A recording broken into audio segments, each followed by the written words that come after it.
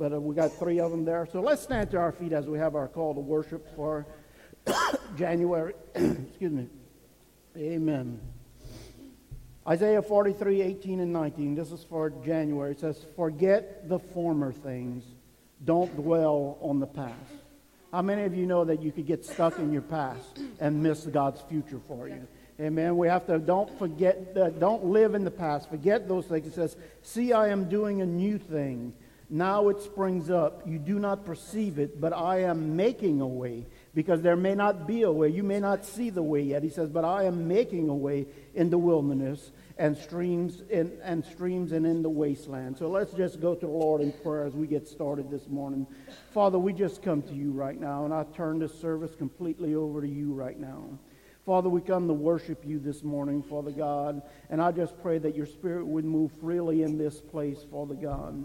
I just ask that you have your way, Father.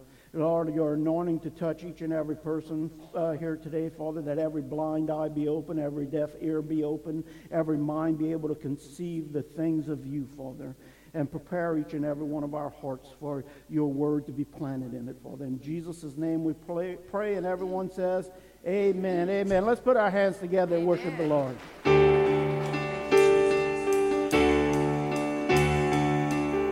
Amen. We serve a good Father today, amen.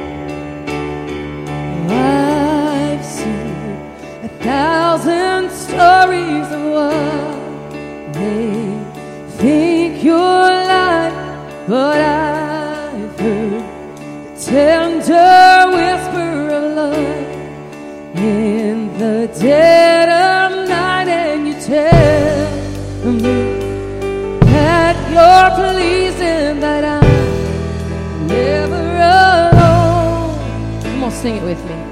You're a good Father. It's who you are. It's who you are. It's who you are. I'm loved by you.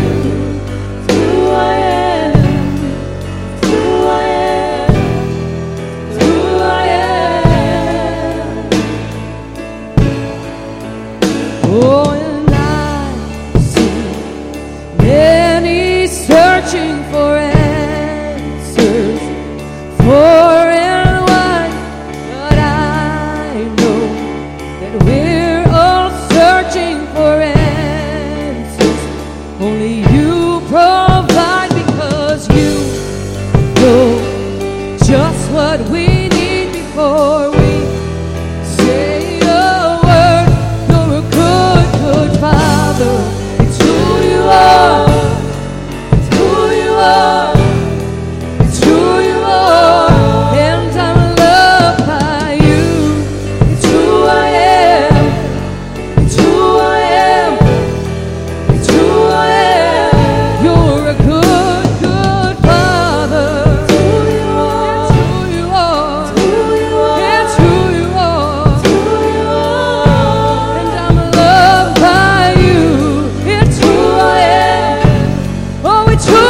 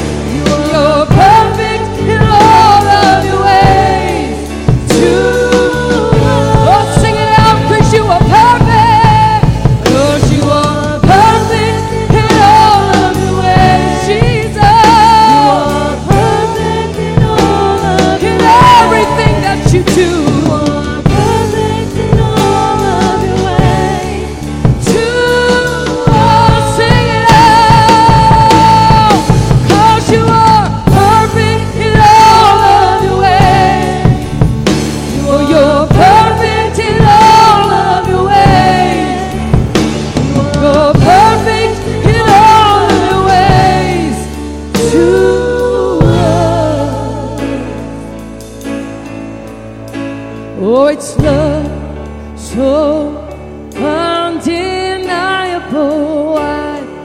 I can hardly speak, a peace so unexplainable. I can hardly think as you call.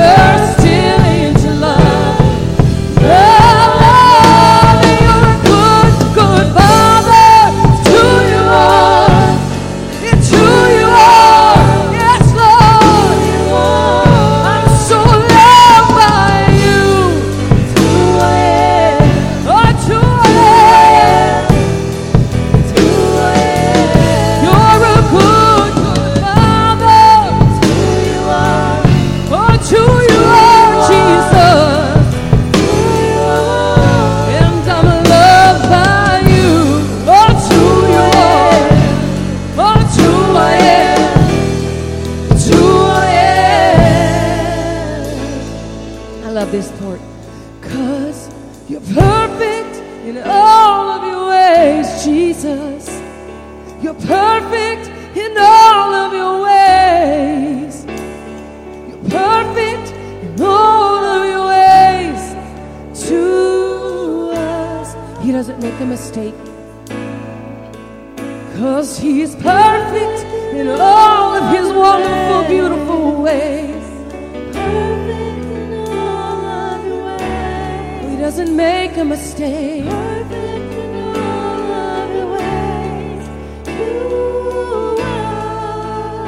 Oh, He's watching out for you, and He's perfect. All of your ways. His love is so perfect. All of His ways are perfect for you. All of your ways to us.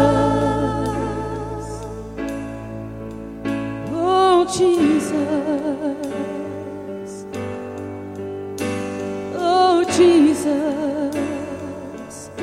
There's nothing about you that has a fault or blame, 'cause you're perfect in everything that you do.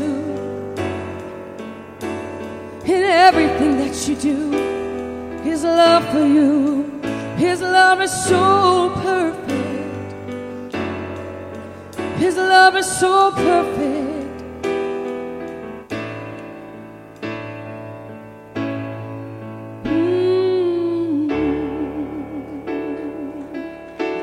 Jesus.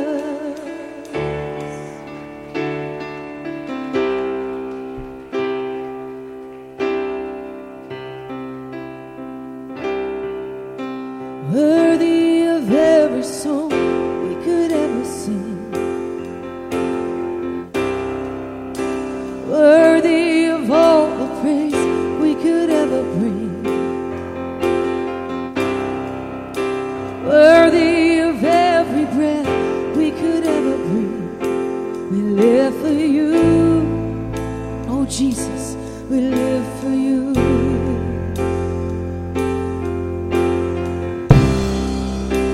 Jesus, the name above every other name. Jesus, the only one that could ever save. Worthy of every breath we could ever breathe. We live for you. We live for you.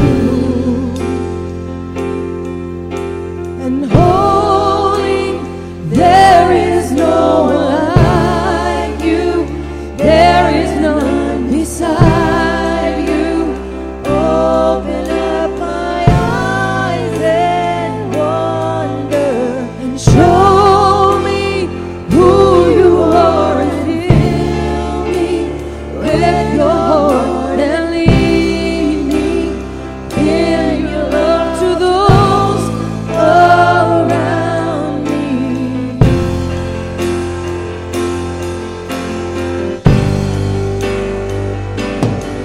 Oh, Jesus, you're worthy, worthy of every song we could ever sing. He's worthy of all the praise we could ever bring. Worthy of every breath we could ever breathe. Oh, we live for you. Oh, Jesus, we live for you. Sing Jesus. Jesus, the name above every other name. Jesus, the only one that could ever save. Worthy of every praise we could ever breathe. Oh, we live for you. Oh, Jesus, we live for you. And holy, there is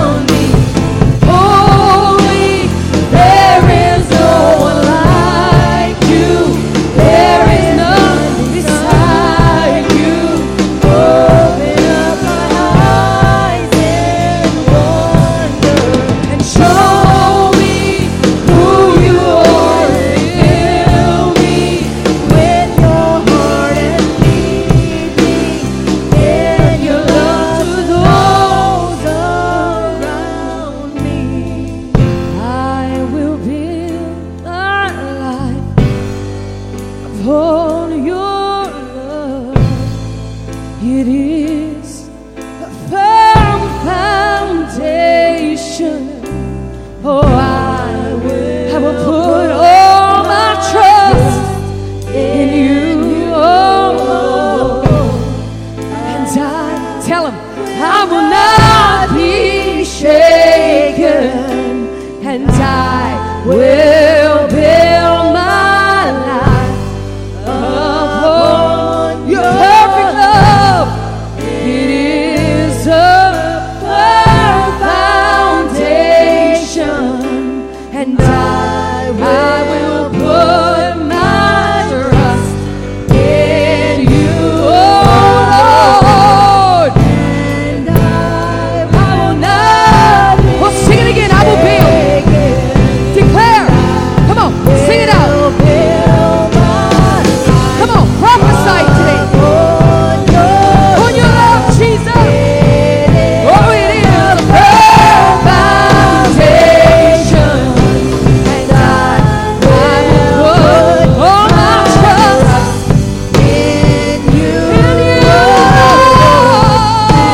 And I will not be shaken. And holy, for there is no one like you. There is none beside you. Open up my eyes and wonder. Show me who you are and fill me with your heart and lead me in your love to those around me. And holy, for there is no one like you. There is none beside you. Open up my eyes and wonder, and show me who you are and fill me with your heart and lead me in your love to those around me.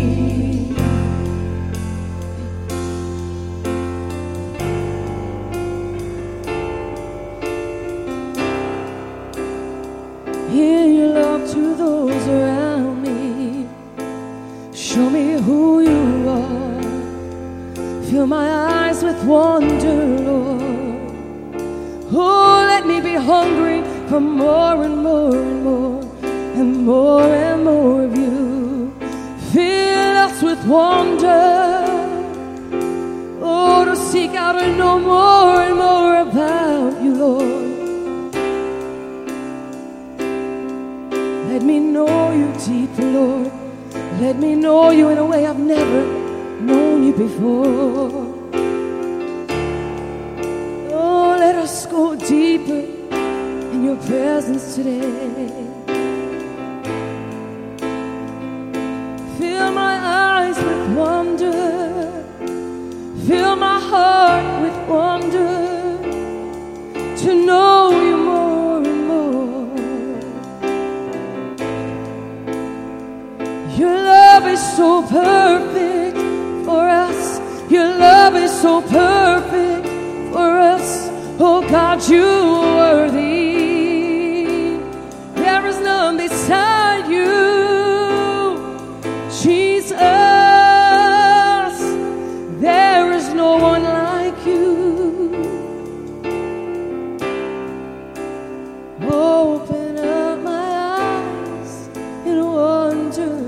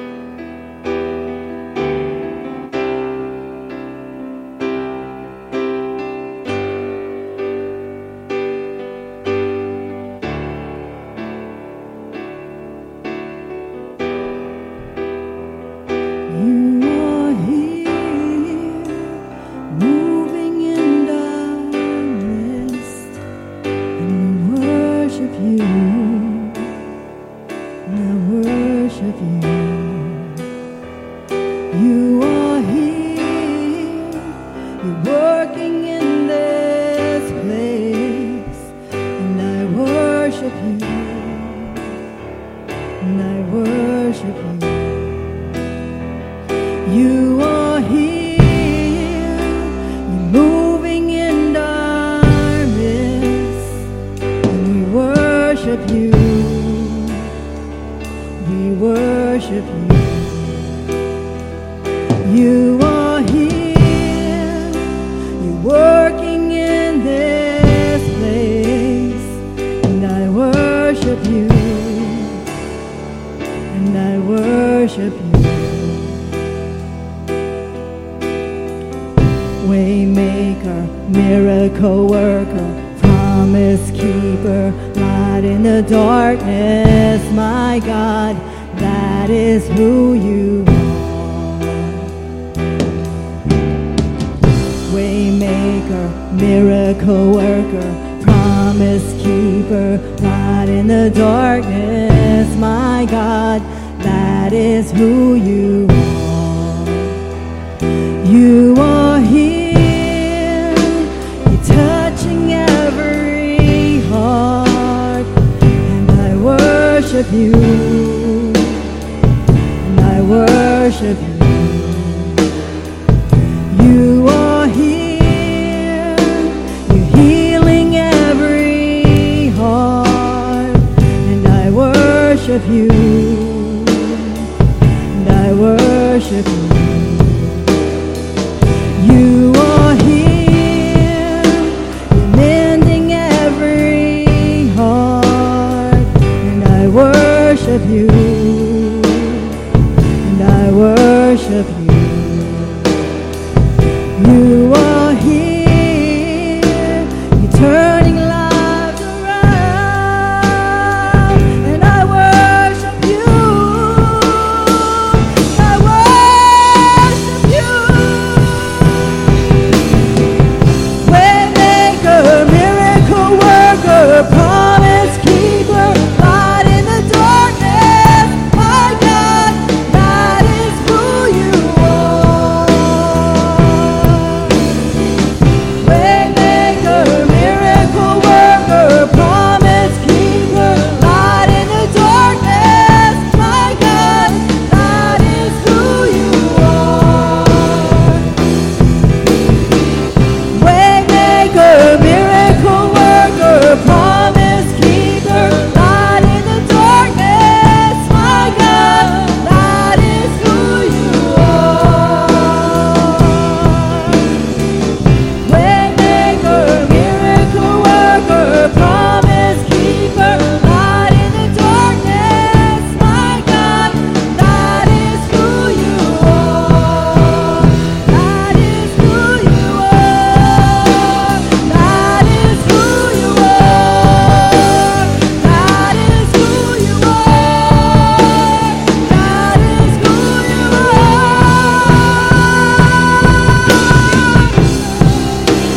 That is who you are. That is who you are. That is who you are. You are Waymaker, miracle worker, promise keeper, light in the darkness, my God, that is who you are. Waymaker, miracle worker, promise keeper, light in the darkness, my God, that is who you are. You are Waymaker, miracle worker, promise keeper, light in the darkness, my God, that is who you are. Waymaker, miracle worker, promise keeper, light in the darkness, my God, that is who you are.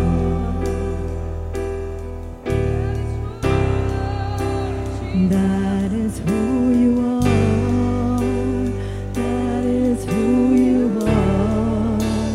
That is who you are. That is who you are. That is who you are.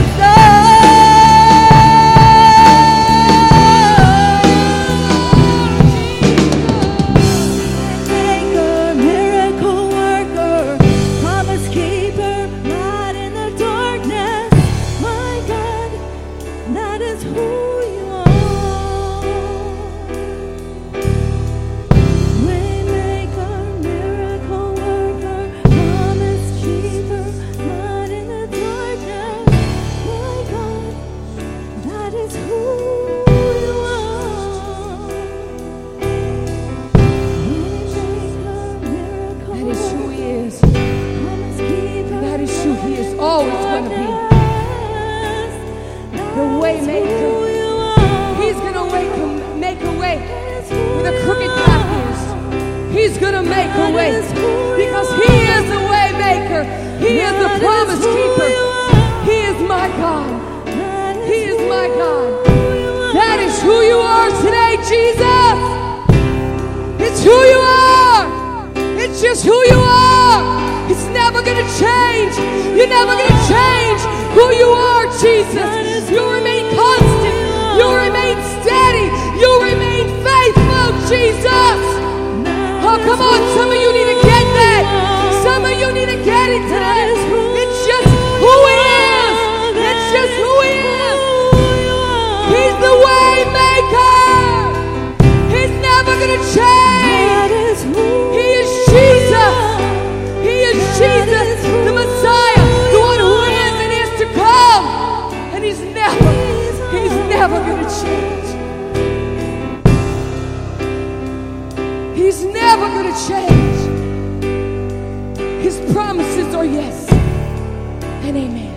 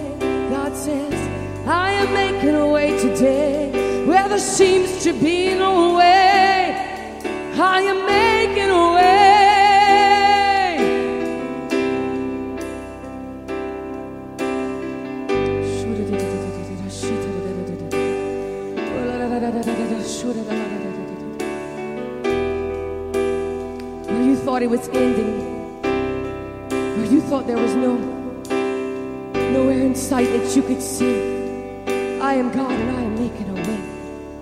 I am making all crooked places smooth and straight. I am making a way today. There wasn't a way, but today's the day I am making a way for you. Today is the day I am making a way today. Because I am God and I can do anything. I don't care what it looks like. I don't care what it seems like. I am God. I am the promise keeper. I am the way maker. And I can do anything. Just lean on me and and trust me. Take a step into my arms today and let me hold you. Just trust me. Just trust me. When I say I'm making a way, I'm not a man that I should lie, but I am making a way today.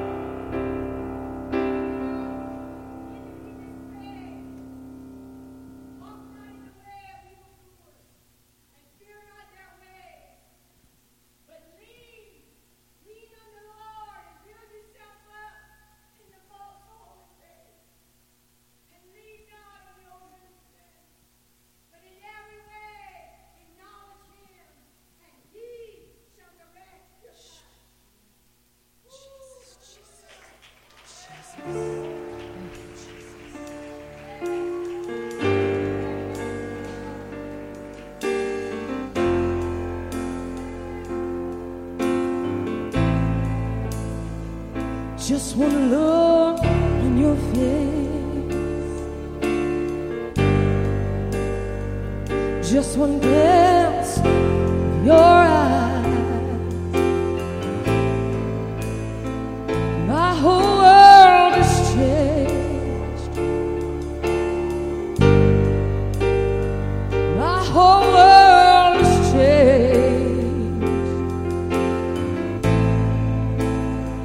Oh, I seek only to see your face, 'cause I don't want to go anywhere without you, God, without your presence. Oh, let me see your face, the beauty of your holiness. Oh, God, take me into your holy place. Only one word comes to mind. There's only one word to describe you, and only one word comes to mind. There's only one word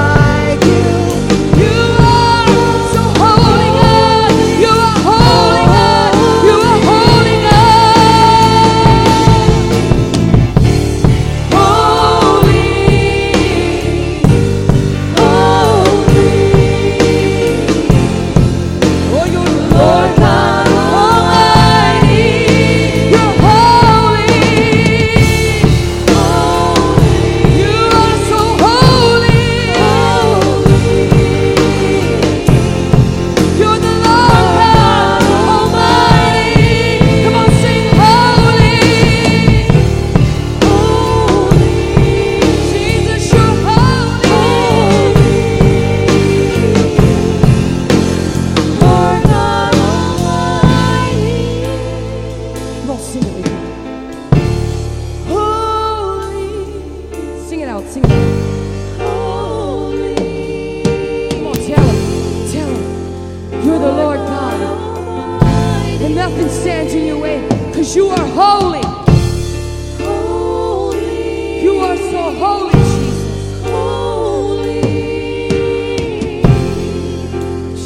Lord God Almighty. He is holy. Nothing's going to stand in the way of Jesus. Because He is Lord God Almighty.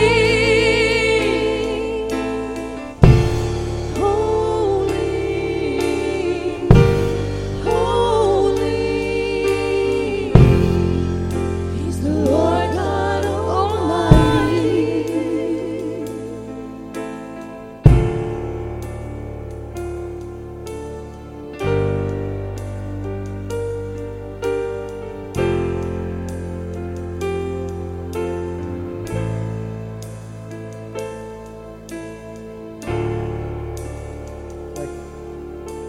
Thank you. Let's lift our hands right there. Father, we just worship you this morning. You are a holy God. You are a holy God. We worship you this morning. All that we have is yours. You are our heart's desire this morning. Thank you. Thank you. Thank you. Let's give the Lord a hand clap of praise. Amen. Amen. Amen. You can be seated. I want to go ahead and dismiss our children 3, 4, and 5 their classes. If you would, if you have your Bible, you could take it out. Let's see. Who has your Bible? Let's see. Who's got your word with you today?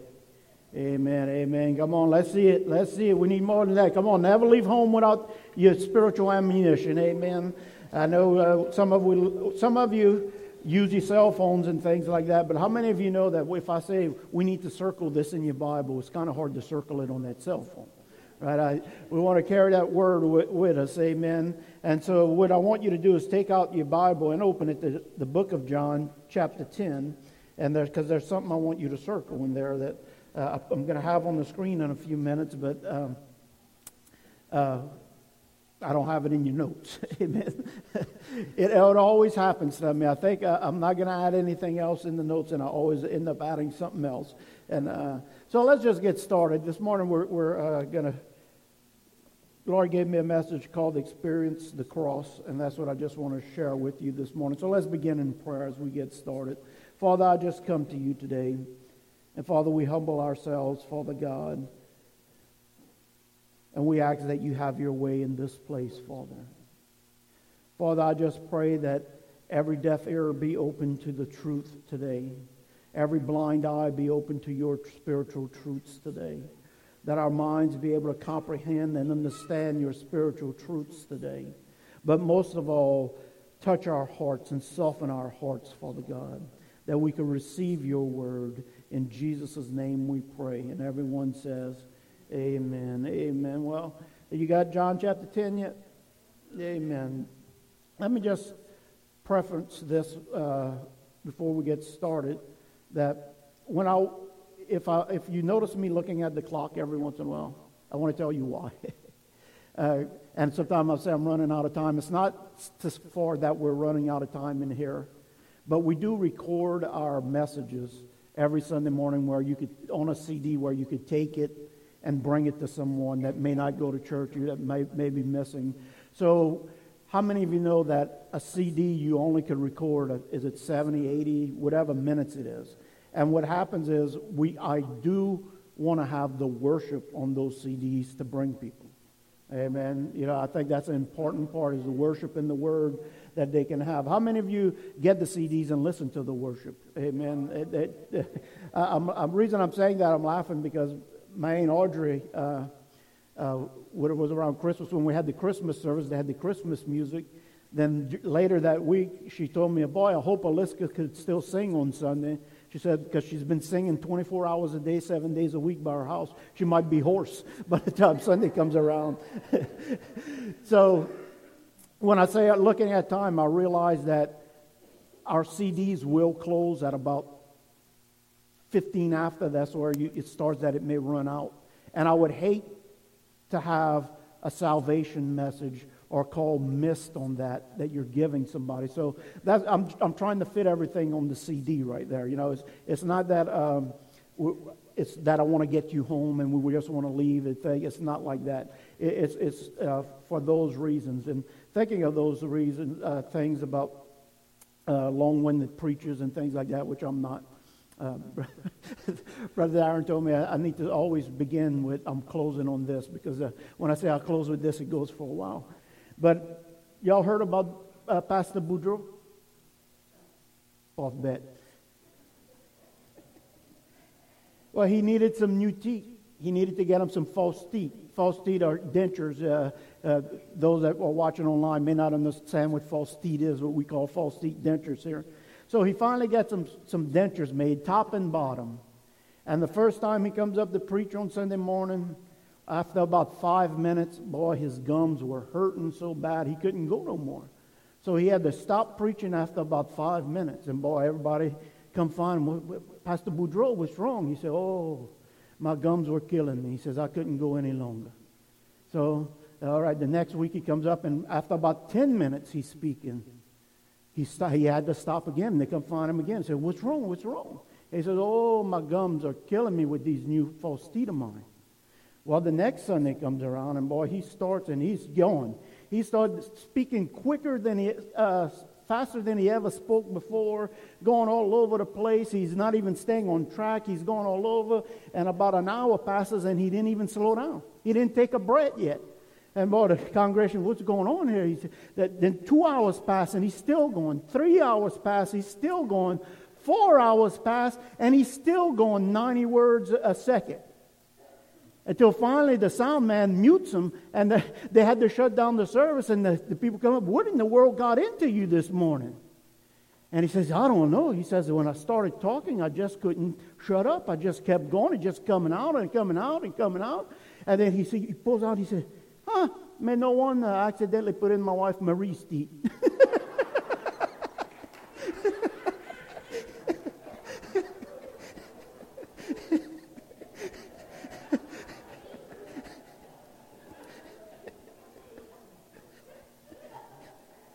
How you do that, brother? Let's erase that. Amen. So that gave you plenty enough time to find your place in the Bible. My message tonight this morning is experiencing the cross. And when we say that, experiencing the cross, when we think of a cross a lot of times these days is, we have the cross here and it's got these nice lights on it, and it's aesthetically pleasing to us. And many people maybe in here right now may have a cross, a nice gold chain with a cross, or probably at some time in your life you've had a cross, and it looks good, it's nice and all these things, but reality is that's what we've made it today. Back in Jesus' day, the cross was a horrific thing. Okay, when it was talked about the cross that Jesus was crucified in that time, it was actually meant to be so horrific and to be done in public. When someone went to the cross, experienced the cross in their life, it was they were hung on that cross in front of everyone in public on purpose to humiliate that person and to try and make other people say, you know what?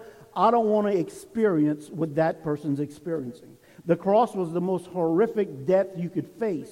And I want to share with you today, again, we'll get into that scripture that Jesus did tell us that we are to take up our cross. And that's where I want to talk about today, is that there's, I don't know what you want to call it, but that there's so many people who call themselves Christians that really never taken up their cross. And we need to take up our cross. And it's almost like Christianity has become a watered-down version of what it's supposed to be. You hear me? Christianity has become a watered-down version of what God intended it to be and what Christ said it should be. Okay? And what do you mean by watered down? It means it's still like it is, but it's not what it's supposed to be. Right? But you go to a restaurant and especially if you get warm tea, fresh tea, and they put ice in it, what happens? The ice melts and then it becomes watered down, and it's tea, but it's not what it's supposed to be. And that's what I'm kind of talking about here this morning, is that experiencing the cross, that too many times Christians live a watered down life, not what it's supposed to be. And John 10:10 says this: the thief comes only to steal and to kill and to destroy. Now, there's that little space in between the I and that little, I call it a chuchut, because he says, I have come, Jesus says, I have come that they may have life and have it to the full. Now, how many of you know that's a direct difference in what it's supposed to be? One saying life and life to the full, and the other one says to steal, kill, and destroy. Now, who are they referencing in this? Who is the enemy coming to steal, kill, and destroy from? You, from the believers. But who has Jesus come to give life? And notice this, he doesn't say just life, but life to the full. Now, that's to us. And when it's saying to the full, it's not talking about earthly yachts and all these things, those things, but it's to walk in the fullness of Christ and the freedom of Christ in your life. And so we understand that we're caught in the middle of this thing that's going on. The devil is constantly attacking you, and God has paid the price through Jesus Christ for your freedom. But how many of you know that so many people aren't walking in the freedom, aren't walking in the fullness that Christ has for them? And what I'm going to show you is through His Word, is the reason is because they have not taken up their cross. You see, when it's speaking in the Bible, it says we died with Christ and buried with Him, and we were also raised with Him to walk in the newness that we have. But can I tell you, you can never walk in the resurrection of Christ if you don't die with the death of Christ. Hear me? There can be no resurrection unless there is first a death. So let's look back in the original Genesis chapter 2, verse 8, the original state of man. I want you to understand how God always had it for man to live in the full, always wanted freedom in this. And we're going back to the Garden of Eden. And I love studying Genesis 1, 2, and 3. It never ceases to amaze me. God always shows something new every time you read it. And we realize that Eden was a place, and it says in the east of Eden is where God placed the garden. Now, Eden actually translates delight. The garden of delight. God placed man in the garden of delight. It was perfect. He needed and lacked nothing. Okay, so let's look what it says here. Now the Lord God had planted a garden in the east of Eden, and there He put the man He had formed. The Lord made, now notice this, all kinds of trees grow out of the ground. Now notice these things, and I think I left them underlined on your page. Trees that were two things, pleasing to the eye and good for food. It says He made what? He says the Lord made all kinds of trees. And those trees were pleasing to the eye and good for food. It was not just the tree of life and the tree of the knowledge of good and evil that were pleasing to the eye and good for food. This is what I want you to understand. It was all part of what He created. And those two things, it says, in the middle of the garden now were the tree of life and the tree of the knowledge of good and evil. And God had a river, verse 10, watering the garden that flowed from Eden. From there it was separated into 4 headwaters. So we see that God created the place. God caused everything to grow. It was pleasing to the eye and good for food and all these things, that God even watered it and took care of it. It was a place of delight. There was nothing else that they needed. Okay, and this was before, again, right now, before Eve was created, but he had placed man. But we'll come back to that in a second here. So let's look at this next verse. Then he said to them all, this is Jesus, he says, whoever wants to be my disciple, notice what's that next word, must deny themselves. Whoever wants to be my disciple must deny themselves and take up their cross daily. And I think you need to focus on that part, daily, and follow me. So in other words, he's saying, if you want to be my disciple, you want to serve me and follow me, you need to deny yourself. And what he's talking about is the killing of your flesh. And this is what we're going to be talking about this morning, is your flesh needs to go to the cross and die. And when I'm saying flesh, I'm not talking your physical body. Your soul, your mind, your will, your emotions, your desire to live independently from God, your desire to do what you want to do versus to follow God's desire. See, that was the original fall. Satan wanted it for him. It was what he desired. He didn't want to follow God anymore. He wanted to operate independently of God. Adam and Eve, same thing ends up happening. So, and we're going to reference this verse continually this morning. Whoever wants to be my disciple must deny themselves and take up their cross. And it's important that we have that word daily and follow me. Okay, so this is what I want you to see here. Jesus came to save you, but he also came to kill you.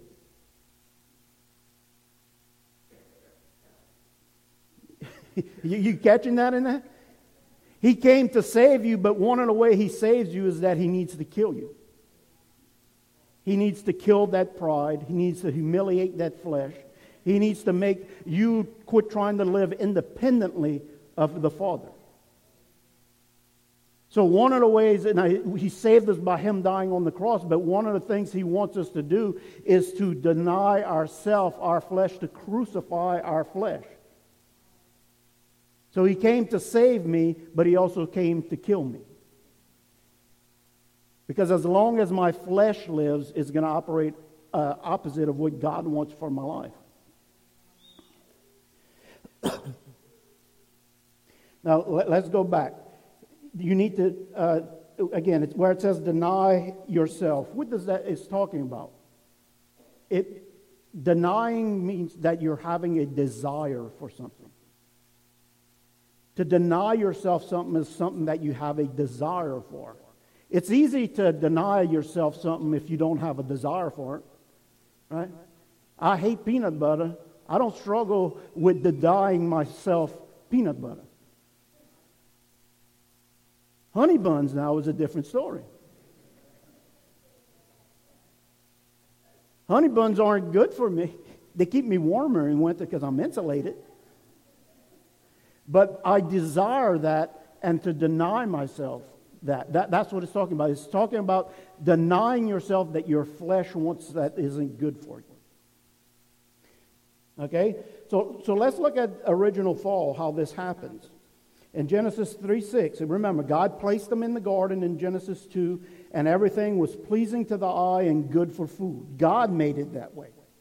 Okay? You see that. God created it pleasing to the eye and good for food. That's how he created it. But watch what happens. Something else creeps in verse 6, in Genesis 3:6. When the woman saw that the fruit of the tree was good for food, didn't God make it that way? Yeah. Pleasing to the eye, didn't God make it that way? But notice there's a third ingredient here. And also desirable for gaining wisdom. You see, that desire came from her and not from God. How did it come? Satan came around and started filling her head about you could be more like God, all this, and all of a sudden a desire for something that God said not to do, she had a desire for it. And what needed to happen was she needed to crucify that desire that day. The Bible says to take every thought captive and make it obedient to Christ. When those thoughts and desires come in our life each day, we have to crucify them. That's why he says daily, because every day you're in a battle.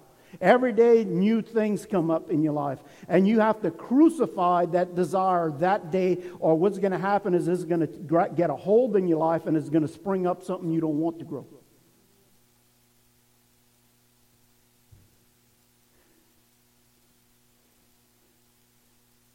So it was desirable for gaining wisdom. So she took it and ate it.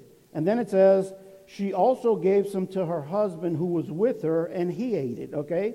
So they both sinned. They both needed to kill this thing. So So she also gave some to her husband who was with her, and they both ate it. Now this is what I want you to understand. The Word of God that created the world, as He spoke everything into existence, brought life and order to things. You hear me? God's Word brings life and order. When she did not listen to God's Word, when she followed her desire, okay, what did it bring? Death and destruction. So Satan's words bring death and chaos to your life.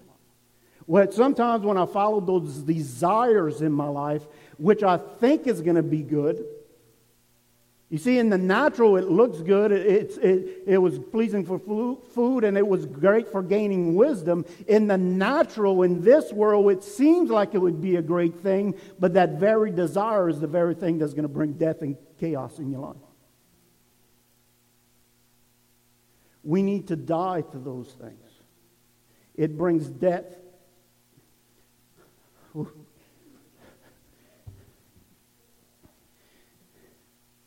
God will bring life and order. You see, when you work outside of God's will, outside of God's Word, death and chaos comes into your life.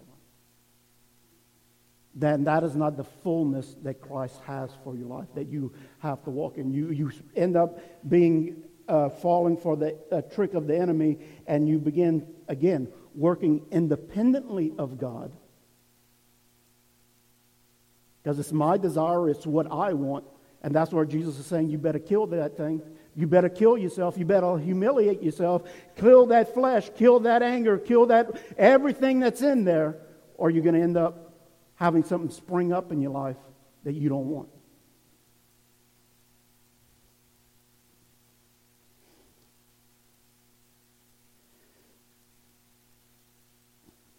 Let's look at John 12.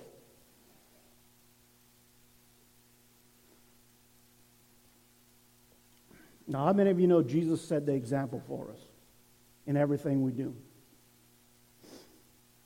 When Jesus went in the desert to be tempted by the devil, you could say it was a spiritual attack, but it was really an attack on his flesh. He was setting the example of how to crucify your flesh, meaning quit trying to work independently of the Father and work with the Father. What was the very first thing Satan said?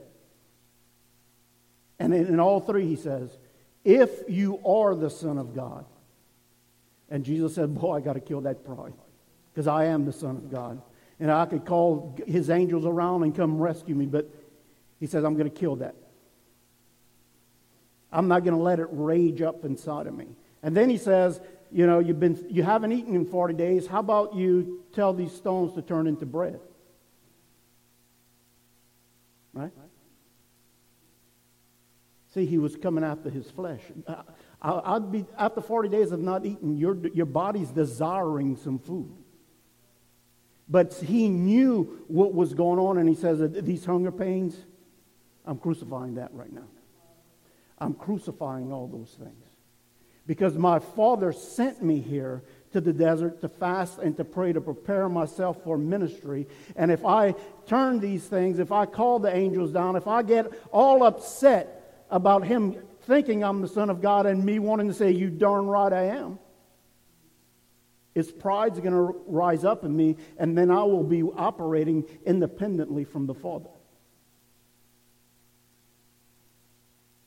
You see, Satan came to put to test the human side of Jesus,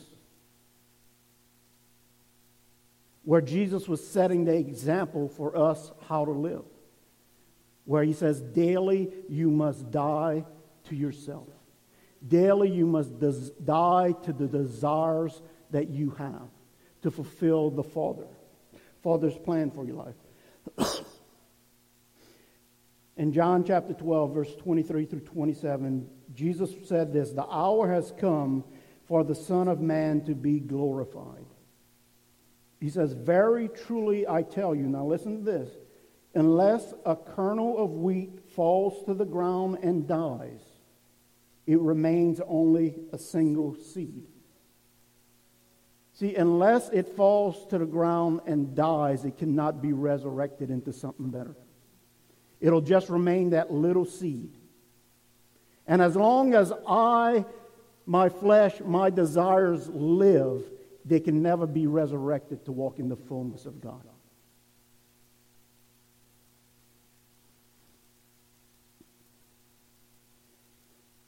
Verse 25. Well, let me jump back a part. He says, if it remains only a single seed, but if it dies, it produces many seeds. Anyone who loves their life will what? Lose it. Again, he's not talking about killing yourself physically. Okay? The enemy may try and trick people into thinking that, into suicide and things. But Jesus wouldn't have said, crucify yourself daily, take up your cross daily, if it was your physical body. Because if I kill myself today, I can't kill myself tomorrow. It would be a one-time thing. You see, he's talking about your mind, will, and emotions, the soul of man, how the enemy comes to attack, that we have to kill that flesh.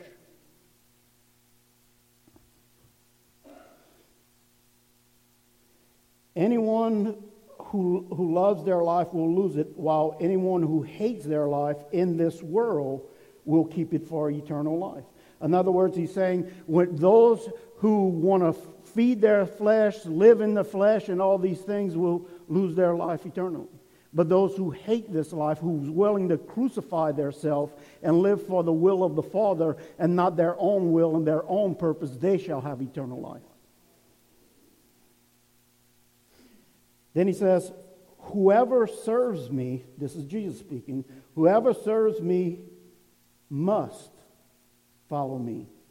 And where I am, my servant also will be. My Father will honor the one who serves me. He says, now listen to this.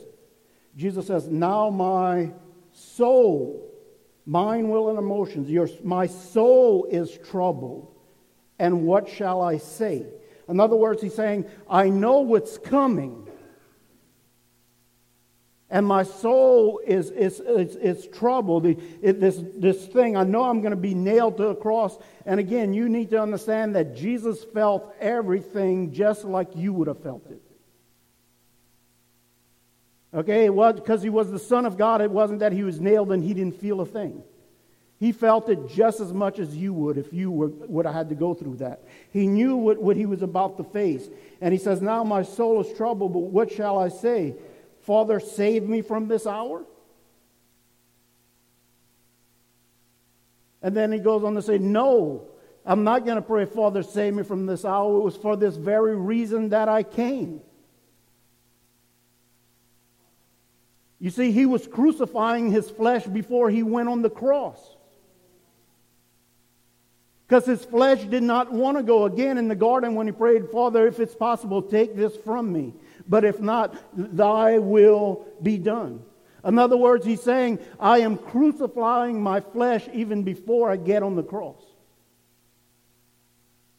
Because if I don't, the whole purpose you've put me here, Father, will be awash. And that's what I want to share with you this morning. Don't miss the purpose God has placed you here on earth.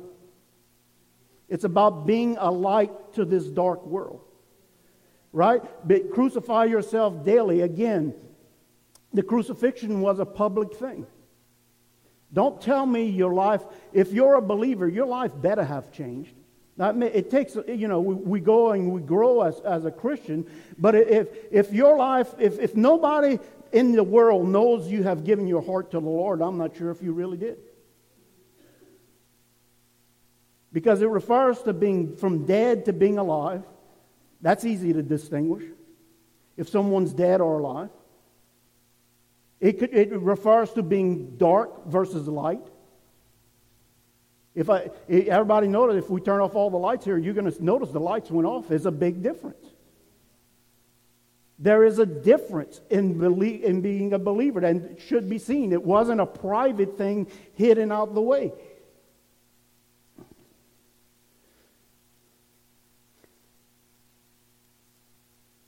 Romans 6, 1 and 2 says this. Paul saying, what shall we say then?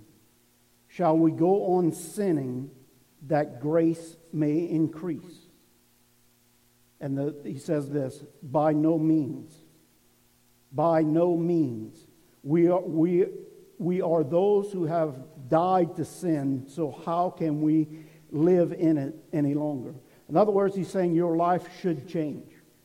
Okay? It's not because we don't participate in the things of the world that saves us. It's only Jesus Christ that died on the cross. But he's saying that your life is a representative of your Father. To be more like Christ. And he's saying that he's telling about this struggle that he does, what he doesn't want to do, he does, and all these things go on. But you need to understand there's that struggle in there. And he says, shall we go on sinning so grace may increase? You see, a watered-down version of the gospel is the gospel of grace. That's kind of going around this world today. It don't matter how you live because it's just the grace of God. Don't worry. Do whatever you want to do. You can't be perfect anyway. You can't earn salvation. It's all by God's grace.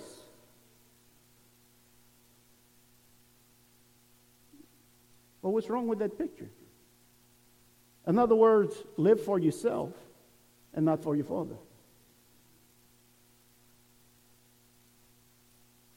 You see, that's a false gospel. There is the gospel of Christ, which contains mercy and grace as part of it. But it's not all just mercy and grace and do whatever you want. Or why did Jesus say, deny yourself daily? Crucify yourself daily.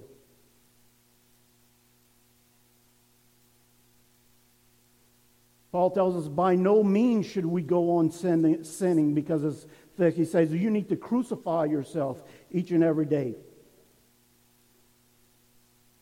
The gospel of Christ contains mercy and grace.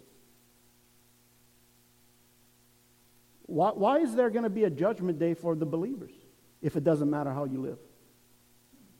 Why are we going to stand before God and give an account for everything we did and did not do in our life if it really doesn't matter? That you'll be rewarded in heaven, it says, for these things, if it just doesn't matter. You see, that gospel of grace, when you really get into it, is just to live for yourself and don't worry about it. Whatever desire you have, go ahead. God got you covered.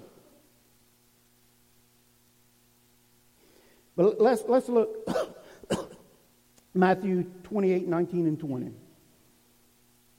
This is part of the gospel of Christ, where he's telling the believers, this is what you're going to do. And I put the number 1, 2, and 3. I use this scripture a lot, and that's another thing you need to highlight in your Bible, this verse. He said, therefore go and make disciples of all nations. The first thing he said to do was go make disciples, believers, followers. Remember earlier he says, if you want to be my disciple, you must deny yourself and follow me.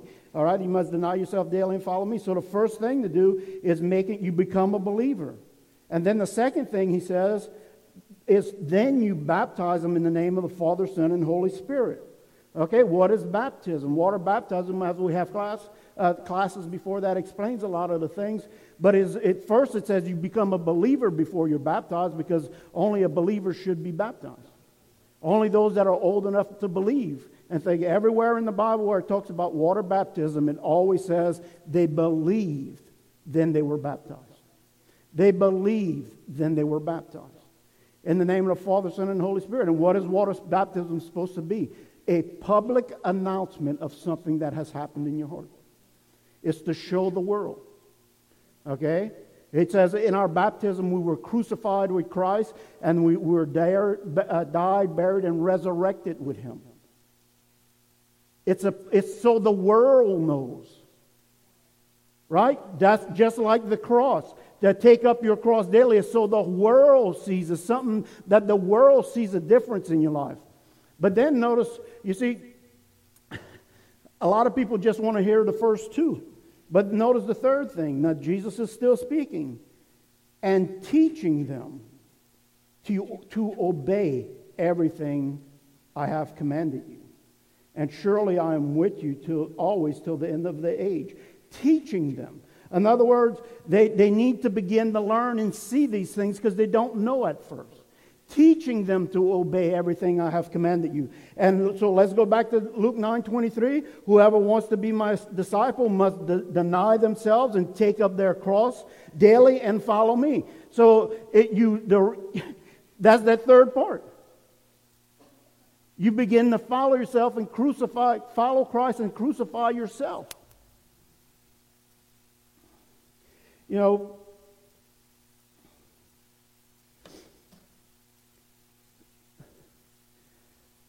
everyone in their walk with God is at a different level in life. And we understand that. You know, it's you grow and mature. Okay, some people grow quicker than others, some don't. Same like a natural body. You know, some kids are a foot taller than the other kids their age. But spiritual maturity, there's people that have been saved for 40 years that are still spiritual infants, that they haven't grown. And, you know, speaking of like the second thing where we said public baptism is for the world to know of the commitment you made to Christ. And we're not to be hidden. We're not to hide. And I was thinking about when I first got saved. I remember, you know, it took almost, I think it was several months, well, because I was working offshore and we'd fly out of Leeville. And one of the biggest steps in my life was to wear a Christian T-shirt to the heliport. Right now, it sounds ridiculous. I'd wear it with no trouble right now, you know? And it was it had a cross with Jesus and the sins of the world placed upon His back. But it was a struggle for me that day. And I'm serious, a big struggle. Because I didn't want to be ridiculed and mocked because I knew how they treated Christians offshore and all these things. But guess what happened? That day I needed to decide, am I willing to humiliate my pride? Am I willing to kill my flesh and wear that over there, or we're not going to worry about it? Again, it wasn't a big thing when we talk about it now. But those are the little things in our lives that we have to overcome. Those things that we have to crucify. See, I had to crucify Scott's pride that day to wear that. Because my flesh didn't want to be ridiculed. I didn't want to be teased. Coming to church here, sitting in the back where around Sister Pam is, I used to sit around there at first. And came here for a while and wanted to raise my hands in worship but couldn't. I'd hold on to the pew and I thought, oh man, I want to raise my hand. But I was so, again, that flesh had to be crucified. I had to be humiliated. That flesh, humiliate that flesh. Christ needed to do that till I finally said, I don't care what people say. And well, it began this way. It didn't begin like this. It began with... Then it was almost like I was a Nazi, Hitler. I was doing like that. And slowly but now listen, because that flesh has been crucified, it no longer controls me. You see, until I crucified it, it had control over me. While it was, if it's alive and breathing, it still has control over you. That's why you have to crucify it to be set free. And now, look, I hope I got deodorant on and I'm not sweating. But I don't care. I could raise my hands and worship God in total freedom, in the fullness. But I was in bondage back then, trying to do that. God wants to work in your lives to let you know you need to begin to daily crucify these little things that are holding you back. Without a crucifixion, there can be no resurrection. And when I began to, again, let's go on.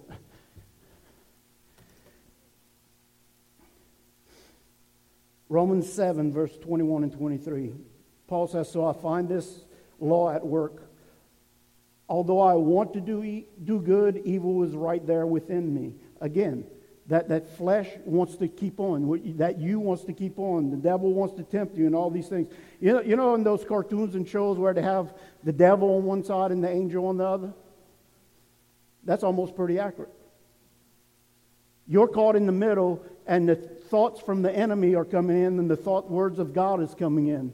And reality is, just like those shows, most of the time people listen to the devil than the truth of God. Didn't Eve listen to the enemy instead of God? Didn't Adam listen to the enemy instead of God?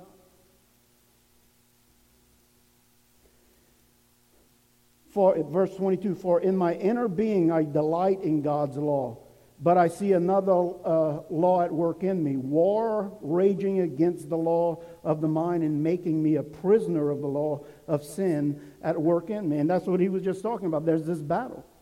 There's this battle going on, and that's why I need to crucify it daily. That's why I need to take every thought captive and make it obedient to Christ, because every thought I have is not obedient to Christ.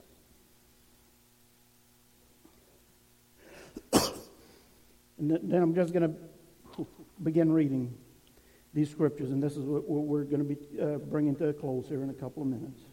Ephesians 4:21 through 32 says this. When you heard about Christ and you were taught in him in accordance with the truth that is in Jesus, you were taught with regard of your former way of life. What is the former way of life? The way you used to live before you came to know him. And he says this, to put off the old self. In other words, he's saying to crucify that old self so that you are not fulfilling and doing the things of that old person. Those desires anymore, he says, which are being corrupted by its what? Deceitful desires. Deceitful desires. Pleasing to the eye, good for food, and desire for gaining wisdom. It was deceitful to her. And it says to be made new in the attitude of your minds and to put on the what? New self.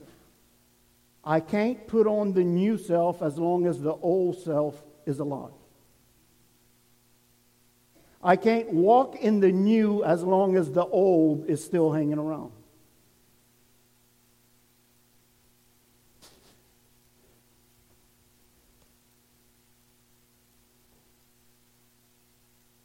Verse 25, therefore each of you must put off falsehood. Let me go back to verse 24, I'm sorry. And to put on the new self, created to be like God in true righteousness and holiness.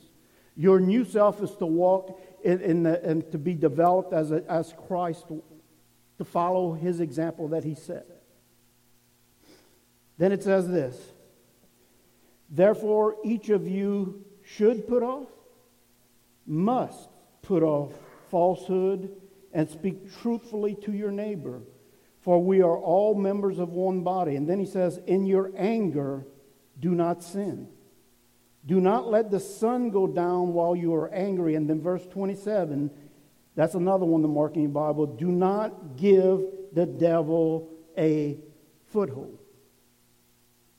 Do not give the devil a foothold. He can't take a foothold from you, but you could give him access and give him authority to be in get a foothold in your life, to place a chain in your life, to place a stronghold in your life, to place an addiction in your life. See, Eve had to actually reach out and grab the fruit. It was her choice. But what happened? She had a desire, and she didn't crucify her flesh. So it gave the devil a foothold into her life. And we know the rest of the story. The fall of man happened then. Don't give the devil a foothold. Those areas where you're living in the flesh and not crucify him, it is giving the devil a foothold. Let me just say this. If you're always being offended, you're always being hurt. There's people that walk around here that are in constant hurt. They feel they go back and it's, oh, I'm so offended, I'm so hurt, I'm all this. You know why? Because there's something inside of you need to crucify. You want me to tell you the only thing that doesn't feel anything and have any emotions and don't care what you talk about is a corpse.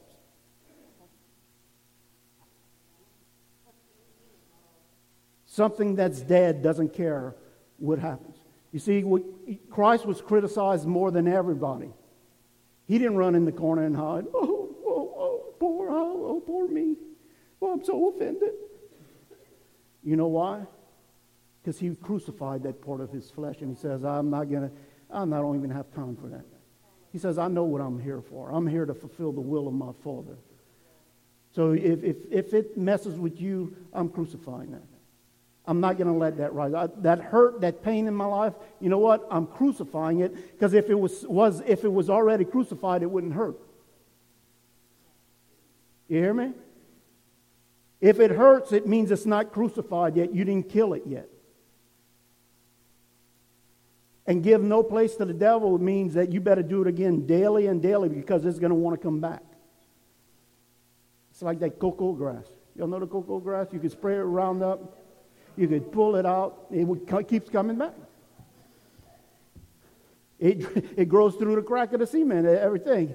It don't matter. And that's how the devil works in our life. That's why we have to keep killing it daily, because it keeps wanting to come back. We have to keep crucifying it. Let's go on here. What verse am I on? 27? Okay, let's go to verse 28. Anyone who has been, and notice how he starts bringing what you used to do to how you should now. Anyone who has been stealing must steal no longer, but must work doing something useful with their own hands, that they may have something to share with those in need. Do not let unwholesome talk come out of your mouths, but only what is helpful for building up others up in according to their needs, that it may benefit those who listen. And do not grieve the Holy Spirit of God. Now that's an important thing. Do not grieve the Holy Spirit. You know that God actually and His Spirit has feelings. It says, do not cause sadness or sorrow. Do not grieve God's Spirit. With whom you were sealed to the day of redemption. And then verse 31 says, get rid of all bitterness, rage, anger, brawling, and slander, along with every form of malice. All those things need to be crucified.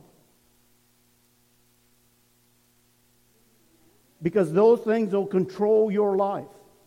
You'll never walk in the fullness of God as long as those things are alive in your life. You need to crucify those things.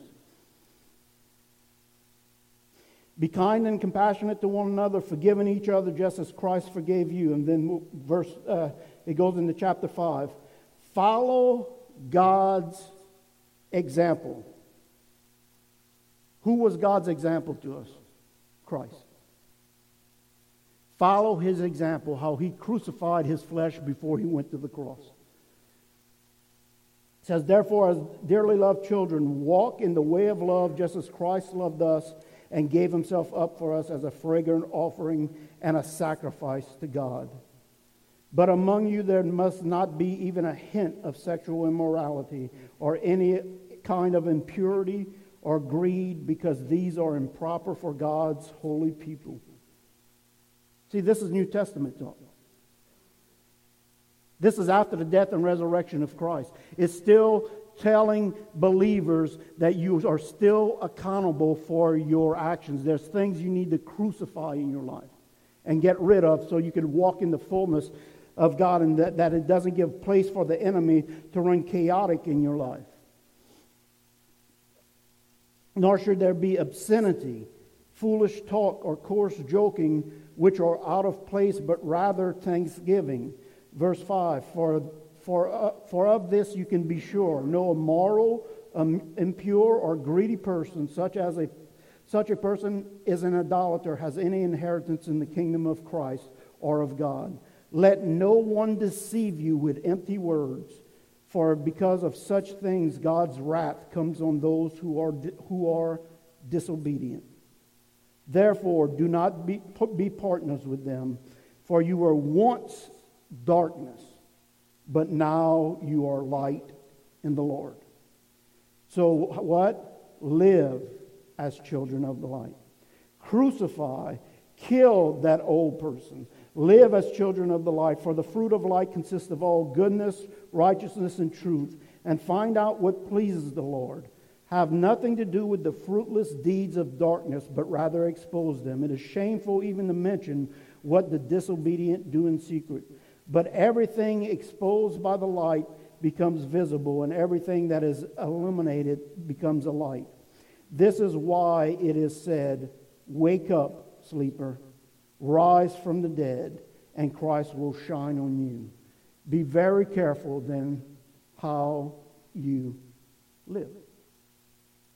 Be very careful. See, the gospel of grace says live however you want. But the gospel of Christ tells us, be careful how you live. And listen, it's not about it's the total opposite of what the enemy has you think. The enemy has you think God's trying to limit you and put strains and chains on you that you can't do anything. All God's trying to do is free you from the chains and the lies that the enemy has just told you about. So you can walk in the freedom.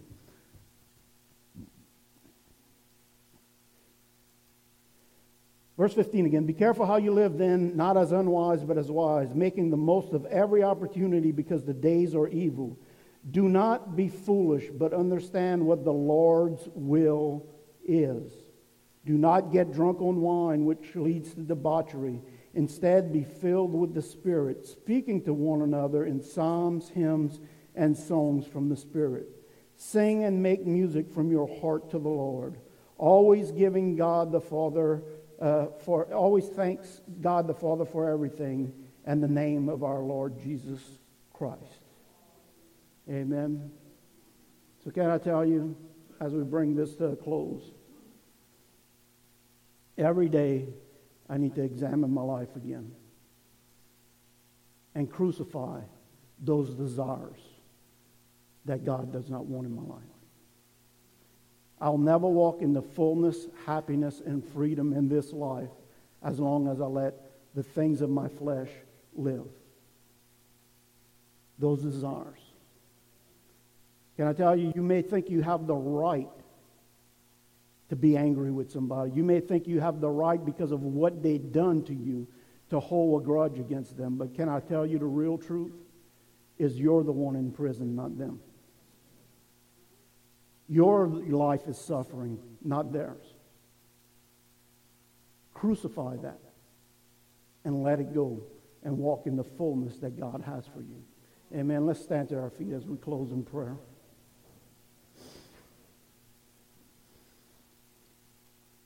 First of all, if you've never accepted the Lord as your personal Savior, I want to give you that opportunity here this morning.